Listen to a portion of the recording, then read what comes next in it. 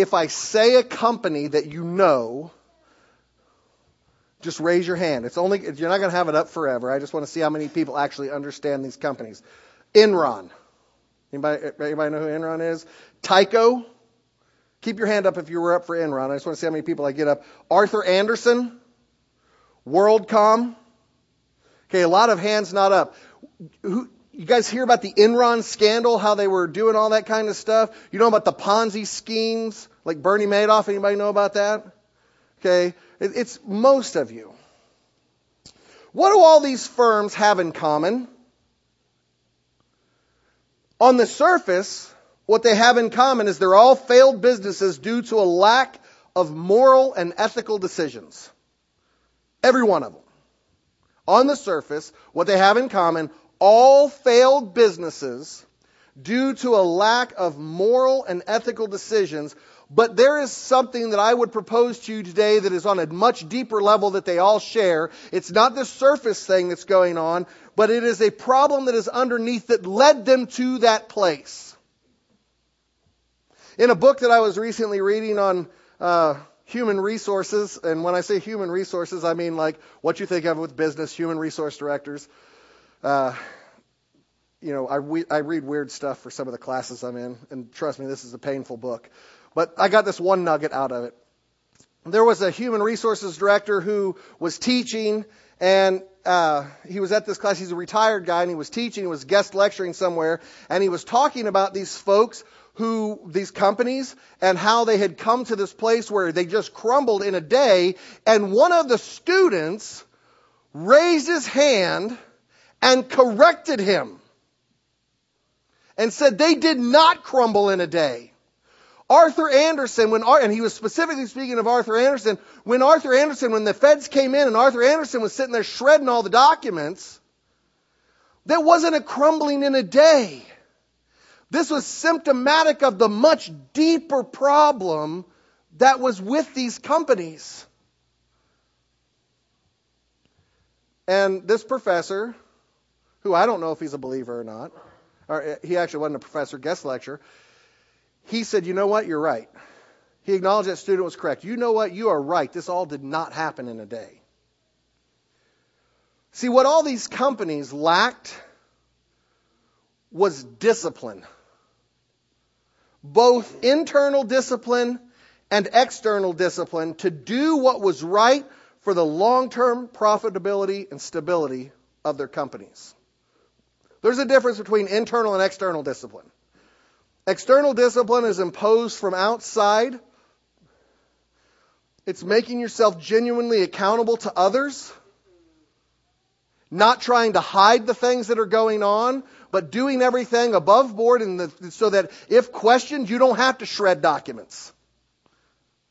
And internal discipline is the stuff that we do for ourselves where we say, I have a check inside of me. Something is wrong with this whole process. Something crazy is going on here. And so there's this internal discipline. There are different types of discipline. All of these companies lacked discipline. Though each one of their stories is different in the details of the firm's demise, the underlying principle is the same. These companies and the people that were a part of them were so busy living in the moment that they never paused to consider what it would do to their long-term health and viability. One of the worst things that's happened in the business world is the publishing of quarterly profit and loss statements. Because you have to do better every quarter, and this is causing people to shy away from the discipline that's needed and to get into problems that do money short term, bring in profit and bring in things short term, but cause long term problems. This has gone so far as what's happening inside of companies. And this is going somewhere that's going to apply to you today if you're not a business person. What's happened in these companies has happened such an interesting way that, the traditional employment contract, do you guys know what I mean by the traditional employment contract? Where I go take a job with this person and we have this understanding with one another that I'm going to be committed to the company. And in turn, you're going to do everything you can to provide me lifelong employment. The traditional employment contract has become, in many instances, a thing of the past. But do you know that recent studies up even into this year, have shown that this short term, you come in and do for me and I'll do for you and da-da-da-da-da, is actually hurting businesses. And the ones that are still holding to the long-term commitment and expecting a long-term commitment from their employees are actually performing better over the long term. Isn't that interesting? See, it's this total lack of discipline, this culture of a lack of discipline, this culture of living in the moment, this culture of, I got to make a profit for this quarter, this culture where corporate raiders go in and they take over these companies and they turn a quick profit, then they sell it, and then everybody's pension's undone and all of these problems. And it's crazy. This all comes back to this idea of a lack of discipline. Now, here's the thing that you need to understand. It's really easy for us to think about these companies and kind of wag our heads in disgust. And we can point out the obvious flaws of logic they had, and we wonder why they couldn't see it themselves. I mean, how could you not see for yourself the Ponzi scheme was going to get you? How could you not see that departing from standard acceptable accounting practices was not going to get you? How could you not see that lying about the energy stuff that you're trading and all of that and shuffling everything around was not going to come back and get you? We can all wag our heads and discuss at them. We can all see the flaws that these companies made. And we wonder why they couldn't see it themselves. Amen? Don't you wonder sometimes why they couldn't see it themselves? Amen? While it's certainly true that there were people involved in each of these companies that had criminally liable things they were doing, actions that they were performing with full knowledge of the criminality of it. The fact is that many of the people who were involved in these companies were simply overwhelmed by the pressure to win in the moment. The pressure to win in the moment, the pressure to produce these short-term results was so overwhelming to them. They were being pushed and prodded and just crushed underneath this overwhelming pressure to produce right now that they got blinded. They weren't going and trying to be criminals, many of them. I would go so far as to say most of them. I mean, there were certainly those who were. But they were trying to produce these results. They were overwhelmed by the pressure of living in the moment, and these pressures blinded them. And this is where discipline comes in. Internal and external discipline working hand in hand with one another. I mean, discipline could have stopped a lot of these scandals. If people would have been disciplined to go and look at the regulations that the government has set on what are fair business practices, if people would have been disciplined to go and talk to others and say, look, I'm considering doing this. What are the ethical implications of this? What are the legal implications of this? What are the moral implications of this? Some people say, what's the difference between ethics and morals? Morals are individual. Ethics are for like the organization. Ethics are morals for an organization or morals for a profession. So moral is more personal. Ethics is more my group. You know, doctors have ethics that they have to follow. But there are also personal morals. Hopefully that clears up the difference. The problem is that the discipline required in all of these instances stood in direct contrast to meeting the immediate needs.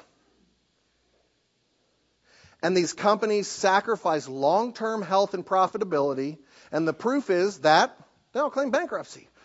Many of them out of business. I mean, when I went to work at the Walmart distribution center, when we planted our first church, there was a lot of people who came to work at that distribution center who were driving an hour and a half to 2 hours for work because they were coming from the failed Tyco plant. These people were out jobs. They had built lives and they were crushed by this stuff. And those folks that were in those plants, were in that plant, most of them probably at that level, probably all of them, but maybe one or two didn't really understand what was going on. They were just under the pressure. They were under the gun to produce these results, to do all of those things. And the discipline needed stood in direct contrast when you have the higher-ups and you have the CEO and the board up there demanding that we have profits for the shareholders, demanding that every quarter produces a bumper crop of cash.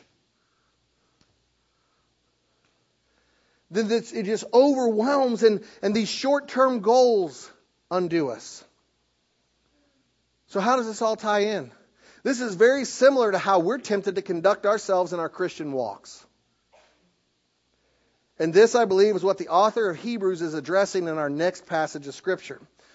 And that's in Hebrews chapter 12, starting in verse 12. And we're going to go through 17. I'm going to read from the English Standard Version. Follow along with me here. Therefore, lift up your drooping hands and strengthen your weak knees and make straight paths for your feet, so that what is lame may not be put out of joint, but rather healed. Strive for peace with everyone and for holiness, without which no one will see the Lord. This is why I was saying they'll skip over certain passages. That one's kind of harsh. Without holiness, no one will see the Lord. See to it that no one fails to obtain the grace of God, that no root of bitterness springs up and causes trouble, and by it many become defiled, that no one is sexually immoral or unholy like Esau. That's kind of weird that he just throws Esau in there. Who sold his birthright for a single meal.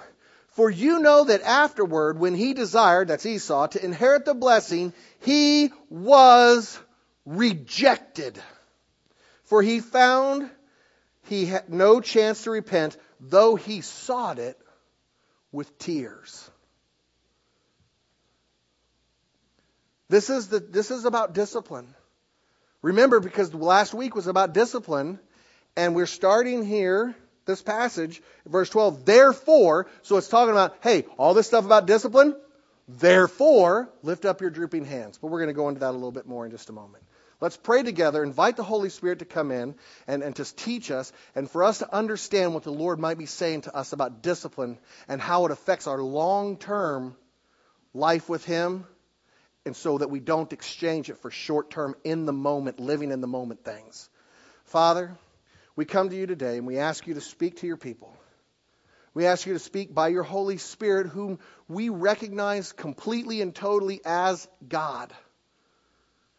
Holy Spirit, you are welcome here. Come in right now and explain to us, illuminate the Scriptures to us. Help us to understand and apply this in our lives. And we ask it all in Jesus' name. And God's people said, amen. So, again, last Sunday we talked about how God disciplines us out of His great love for us. And yet many of us struggle from time to time receiving God's discipline as loving. I mean, even this morning during prayer meeting, Dave was praying that he was thanking God for God's discipline because it shows that He's loved. And he goes, God, I know it's weird to say this, but the discipline that you put on me shows you love me. Right? I mean, we all struggle with that idea of that. This happens for various and sundry reasons, and I'm not going to cover them all again here. Instead, I'm going to remind you that God's discipline is not meant as a punishment. It's meant as love. And I'm going to encourage you to listen to last week's sermon online again if you need to review this concept. Instead, what I want to talk about today is when our self-love conflicts with God's love and how we should deal with that. That loving ourselves in the moment, that undisciplined approach to life, when it conflicts with what God is doing, how should we deal with it? Before I read the Scriptures and prayed with you, we talked briefly about the scandals with corporate giants such as Enron, Tyco, WorldCom, and others. And I suggested that discipline, both internal and external, would have helped these companies to do the right thing and to thrive long term. And I suggested that we are faced with similar dilemmas in our own lives. And the author of Hebrews has provided an example to help us think this through. He talked about Esau, right? Esau sold his birthright for a single meal. And so I want to just give you an idea of where that story that he's referring to comes from. It comes out of Genesis chapter 25, verses 27 through 34. And what he's referring to there in the passage of Scripture is that Esau was out hunting. Esau was a hunter. Okay. You got any hunters? Amen? Come on, raise them high. Okay, so you guys are Esau's, hopefully just in the hunting aspect, not in the rest of it. All right? But Esau comes in from hunting. He's famished. He's ready to eat. He's so hungry. And what does he do? He sells his birthright to his brother Jacob for a single meal. He says, I've got this immediate need in the moment right now. Give me some of your stew. I'm going to die.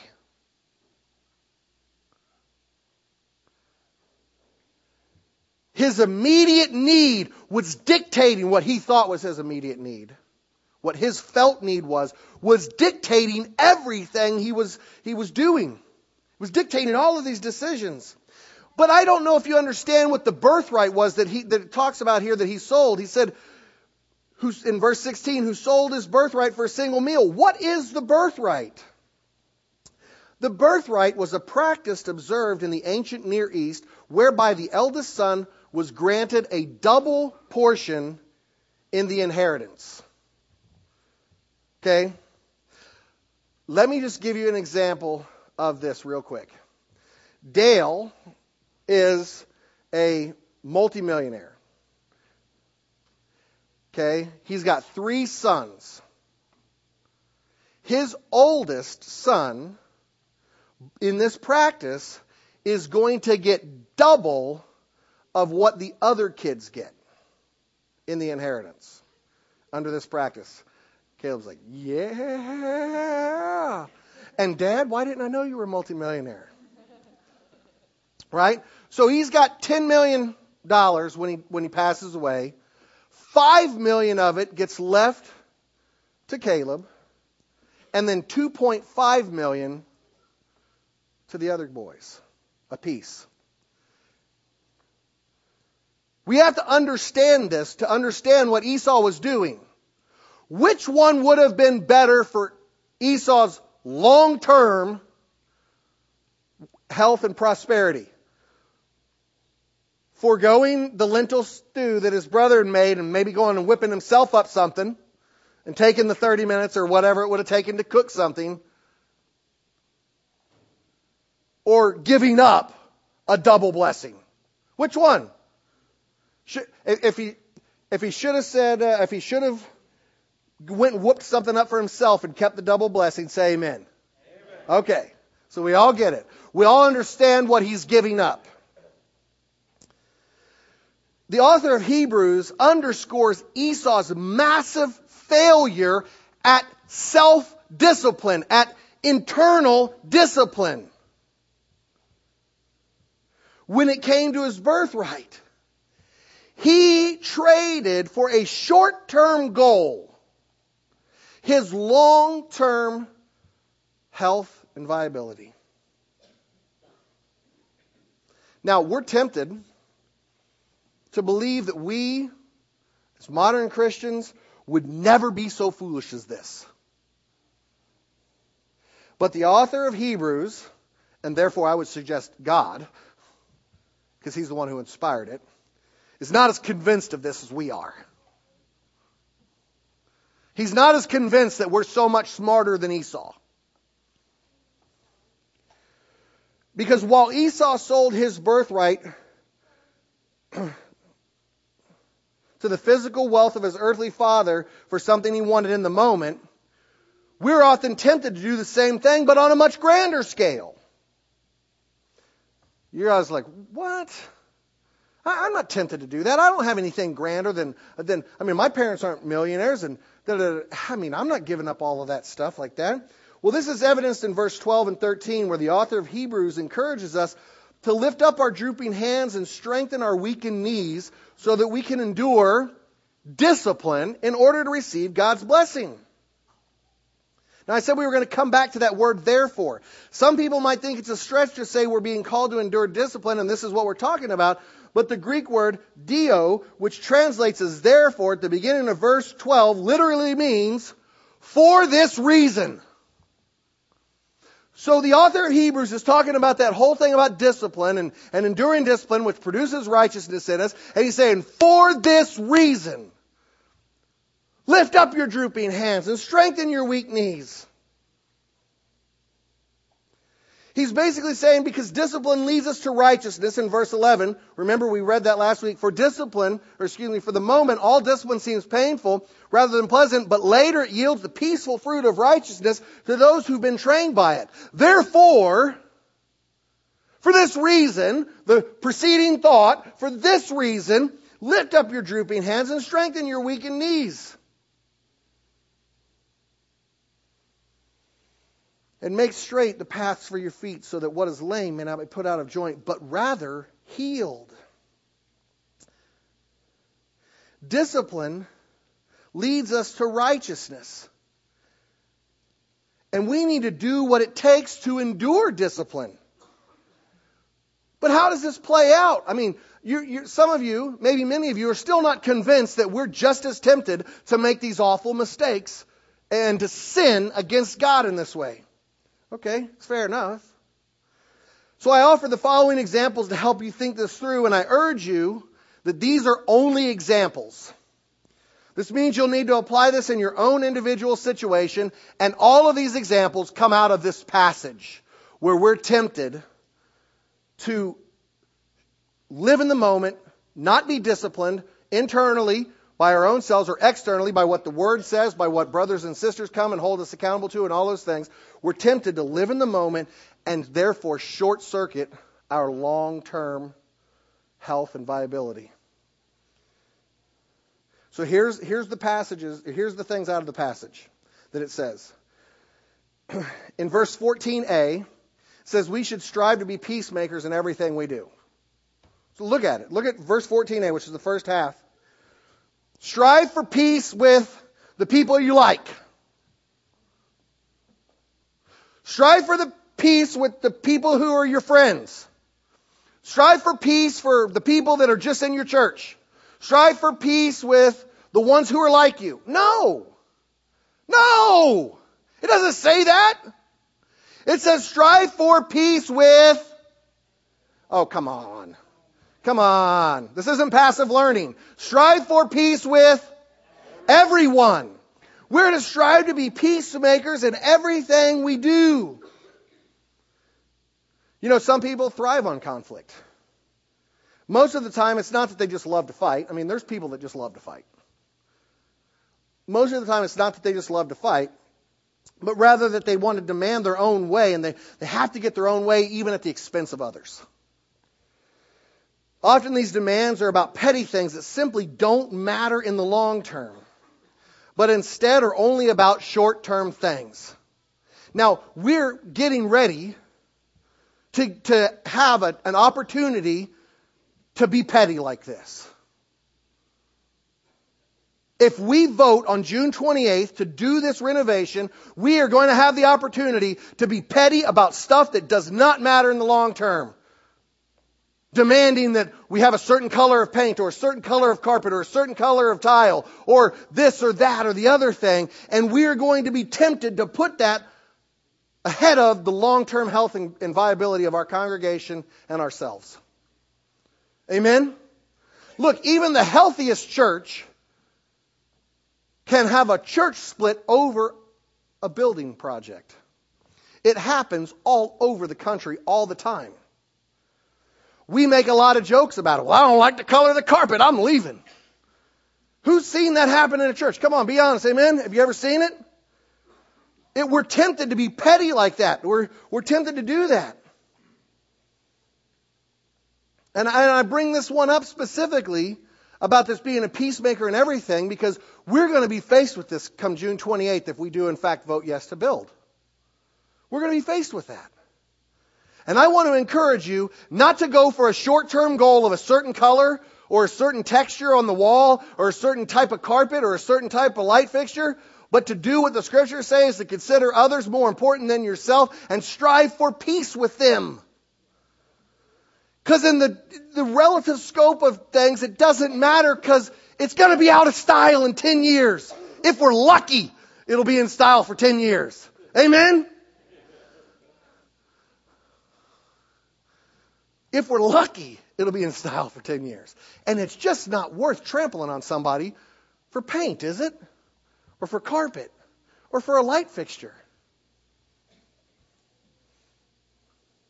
Instead of being peace takers, I said takers with a T, or peace fakers with an F, by demanding our own way in the short term, the author of Hebrews tells us to be peacemakers, even sacrificing what we want in the short term for the long-term benefits. That's right out of the passage in verse 14. Now, the next one says that we should strive to keep short accounts with every person we encounter. This is out of verse 15. Now, you're like, I don't know. Well, here's what it says. See to it that no one fails to obtain the grace of God, that no root of bitterness springs up and causes trouble, and by it many become defiled. How do people get a root of bitterness? Because they get slighted by somebody. Maybe the slight was not just an imagined slight. Maybe it was real. I mean, maybe the slight is I came up and I just slapped Matt in the face as hard as I could. Matt's like, I got a right to be mad. And I'm not going to forgive him until he bows down, until he repents. And they hold the slight close to their heart. They almost wear it like a badge of honor, right? But you don't know what they did to me. Oh, yes, I do. Because you're holding on to this, you're in a horrible bondage. You've told me all about what they've done to you, and you're in horrible bondage to this.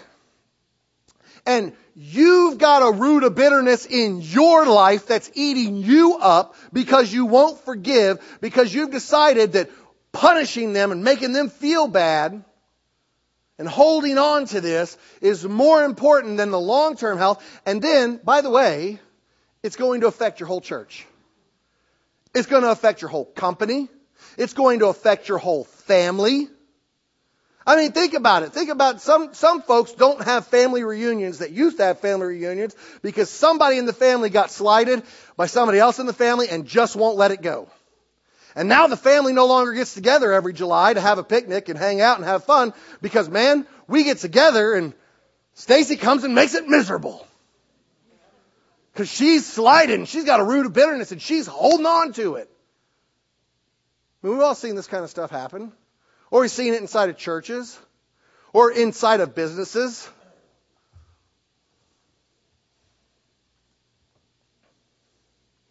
Well, I have a right to be offended. And it affects so much. And I could go through the whole process of how it affects. And how do you know that a root of bitterness is in somebody's life that's affecting other people? Here's a good litmus test. It's not the litmus test. It's a litmus test. It's one way. If there is somebody in your midst that everybody has to walk on eggshells around, because if they don't walk on eggshells, it's going to break loose. It's a pretty good indicator there's a root of bitterness in that person's life. And now it's bleeding out on everybody else. The short-term gain that they're trading here is proving ourselves right when someone else slights us and traded for the long-term gain of a peaceful, loving, and mutually upbuilding relationships. Here's another one, though. We should strive for sexual purity. It's right there in the passage. Verse 16a, that no one is sexually immoral or unholy like Esau. This sexual immorality just comes out of nowhere in this passage. But see, I believe God is talking to us about discipline and what it means to be disciplined here. I mean, here's what I think it's talking about. Think about this. The lady who doesn't feel like anybody loves her. Now, I know a lot of ladies who I've counseled with, talked with through this kind of stuff, and asked them how they got in the position that they got in, where they're so in bondage in this area in their life. The lady who nobody loves her, and she decides to go ahead with an illicit relationship because she's tired of not feeling loved. And so she trades a lifetime of regret. A lifetime of bondage. A lifetime soul tie to somebody for the short-term fix of being needed by the guy. I mean, think about that. He's talking about a short-term thing trading it for a long-term thing. And there are ladies that are in this room that I guarantee you go talk to and that have done that. And they're still paying for it to this day. And they can explain to you why they were doing it, why they did it. I wanted to be loved. I wanted to feel needed. I wanted all of these things. And so in the moment I felt this way, but then the moment was gone and the feelings of helplessness and not being loved and not being wanted flooded right back in. I mean, this is such a huge problem that some of the best-selling books and movies are about this. Encouraging it. We trade the short term. The satisfy me right here, right now. Make me feel special right here, right now. And it doesn't last. And so I go back to a well that's dry. Nothing lasts out of it. And I get another little tiny drop of water out of it, thinking I'm going to be satiated, thinking I'm going to be filled, and I'm not. I had a guy version of that too, but I'm running out of time. And so I'm going to skip that over. While there are many examples we could give, the author of Hebrews is clear. Like the people at Enron, WorldCom, Tyco, Arthur Andersen, and other firms, we're tempted to sacrifice our long-term health and goals for short-term wins. Every day, we're tempted to do it. These are just 3 examples. There's a myriad more examples when we're tempted in the short term to embrace something that the Scriptures tell us is absolutely 100% sinful. The Scriptures define it as sin. But we grab a hold of it anyways because, man, it meets my need right now. You need to understand that you're sacrificing the long term. Here's why I say that you're sacrificing the long term. Because without holiness via disciplined faith, we will be unable to see the Lord. That's what it says in verse 14b. And for the holiness without which no one will see the Lord. And no amount of tears or grief will win our cause before Jesus. In verse 17. For you know that afterward, when he desired to inherit the blessing, he was rejected. Some people are saying he's just telling a story about Esau. No, he's using Esau as an example to us. Your eternity could depend on this. Some people are saying, Pastor, you saying I could lose my salvation? I'm saying you wrestle with what it means. You either gave up your salvation if you embrace a lifestyle of sin, or you never had it to begin with. You pick. I'm not going to pick. You pick. Because the passage says that without holiness, you're not going to see Jesus. Jesus himself said, there will be many who say to me that day, Lord, Lord, did we not prophesy and heal and cast out demons and all these things in your name? And Jesus is going to look at them and say, depart from me, you worker of lawlessness. I never knew you. Those are his words, not mine. I'm not talking about us sinning as believers, saints who sometimes sin. I'm talking about us embracing a lifestyle of sin that is contrary to what the Bible teaches, standing in our way. It takes disciplined faith, internal and external, to achieve long-term victory. Internal, we have to discipline ourselves. External, when a brother or a sister comes to you and talks to you about something that's going on in your life, you have to sit back and listen to it, prayerfully consider it and say, you know what? You're right. If they're right. Iron sharpens iron, therefore one man sharpens another. Christianity is not meant to be a solo endeavor. The church is never singular. It's always plural. The word ecclesia is a plural word, always. Bobby, I love you, but girl, you are not the church. But you are, the 3 of you. And you are the whole body here. But there is no one individual that's the church. God created us for a relationship with Him and with others. So don't take the undisciplined route and mess yourself up for all of eternity. Or let's say you get it right and you repent and now you're just carrying baggage. Because, man, I got a lot of baggage I'm carrying. And I keep going and putting it down at the cross, and some of it creeps back up on me, and I'm like, dude, how am I dragging this along again? And I got to go back and put it at the cross. Don't sacrifice the short term. But don't take my word for it. I want you to look at the scriptures this week. Monday, Genesis chapter 25, 27 through 34. This is about Esau and what he did there. This is what the passage was referring to about Esau selling his birthright. That's a story. Now, some of your Bibles are going to have a division at verse 29. Read the previous two verses. Read it there because it all goes together. There wasn't a division in the original scroll. Then Tuesday, Genesis 27, 30 through 46.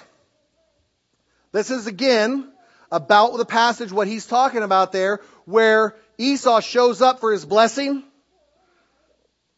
and can't get it.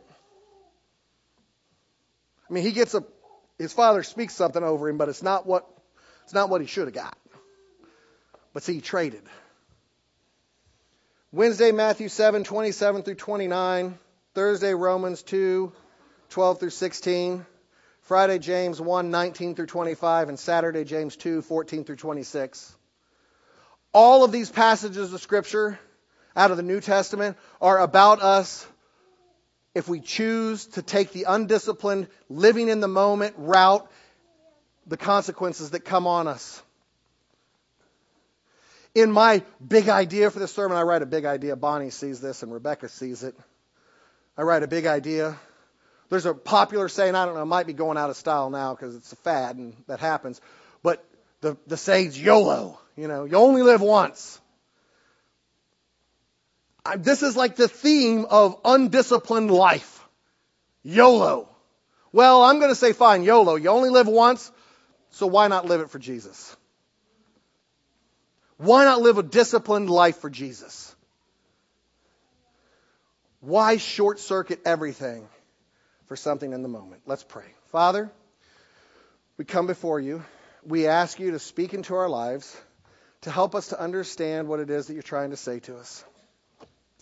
Lord, we confess to you right now, we stand humbly before you and confess to you right now that we are tempted at times, and I'm not saying everybody every day, but we're tempted at times, Lord, to embrace some short-term thing that will short-circuit us long-term. Father, I pray right now for anybody who has embraced something short-term, that you would bring healing in their life, that you would help them to lift up their drooping hands, to strengthen their weakened knees, that you would help them to come in genuine faith and repentance, and Father, that they would endure whatever discipline so that they could have the holiness that is required for them to see you. Lord, we're not talking about a legalistic holiness. We're talking about a holiness that embraces you, like Fran was talking about in Sunday school this morning, talking about embracing the grace that you offer in such a way that it transforms our lives in the way that we live and act and witness to others. Father, transform us today. Don't let us be held down by sin. And Father, if there are those who have embraced some of these shortcuts that aren't ready to repent, would you continue to speak to them by your grace? Would you convict them as you see fit? And would you bring them to a place of ultimate freedom, healing, and life in Jesus Christ? Because, Lord, these are your people that you love. And you want to see them face to face and lavish them with love that only you can give. So we ask it all in Jesus' name. And God's people said.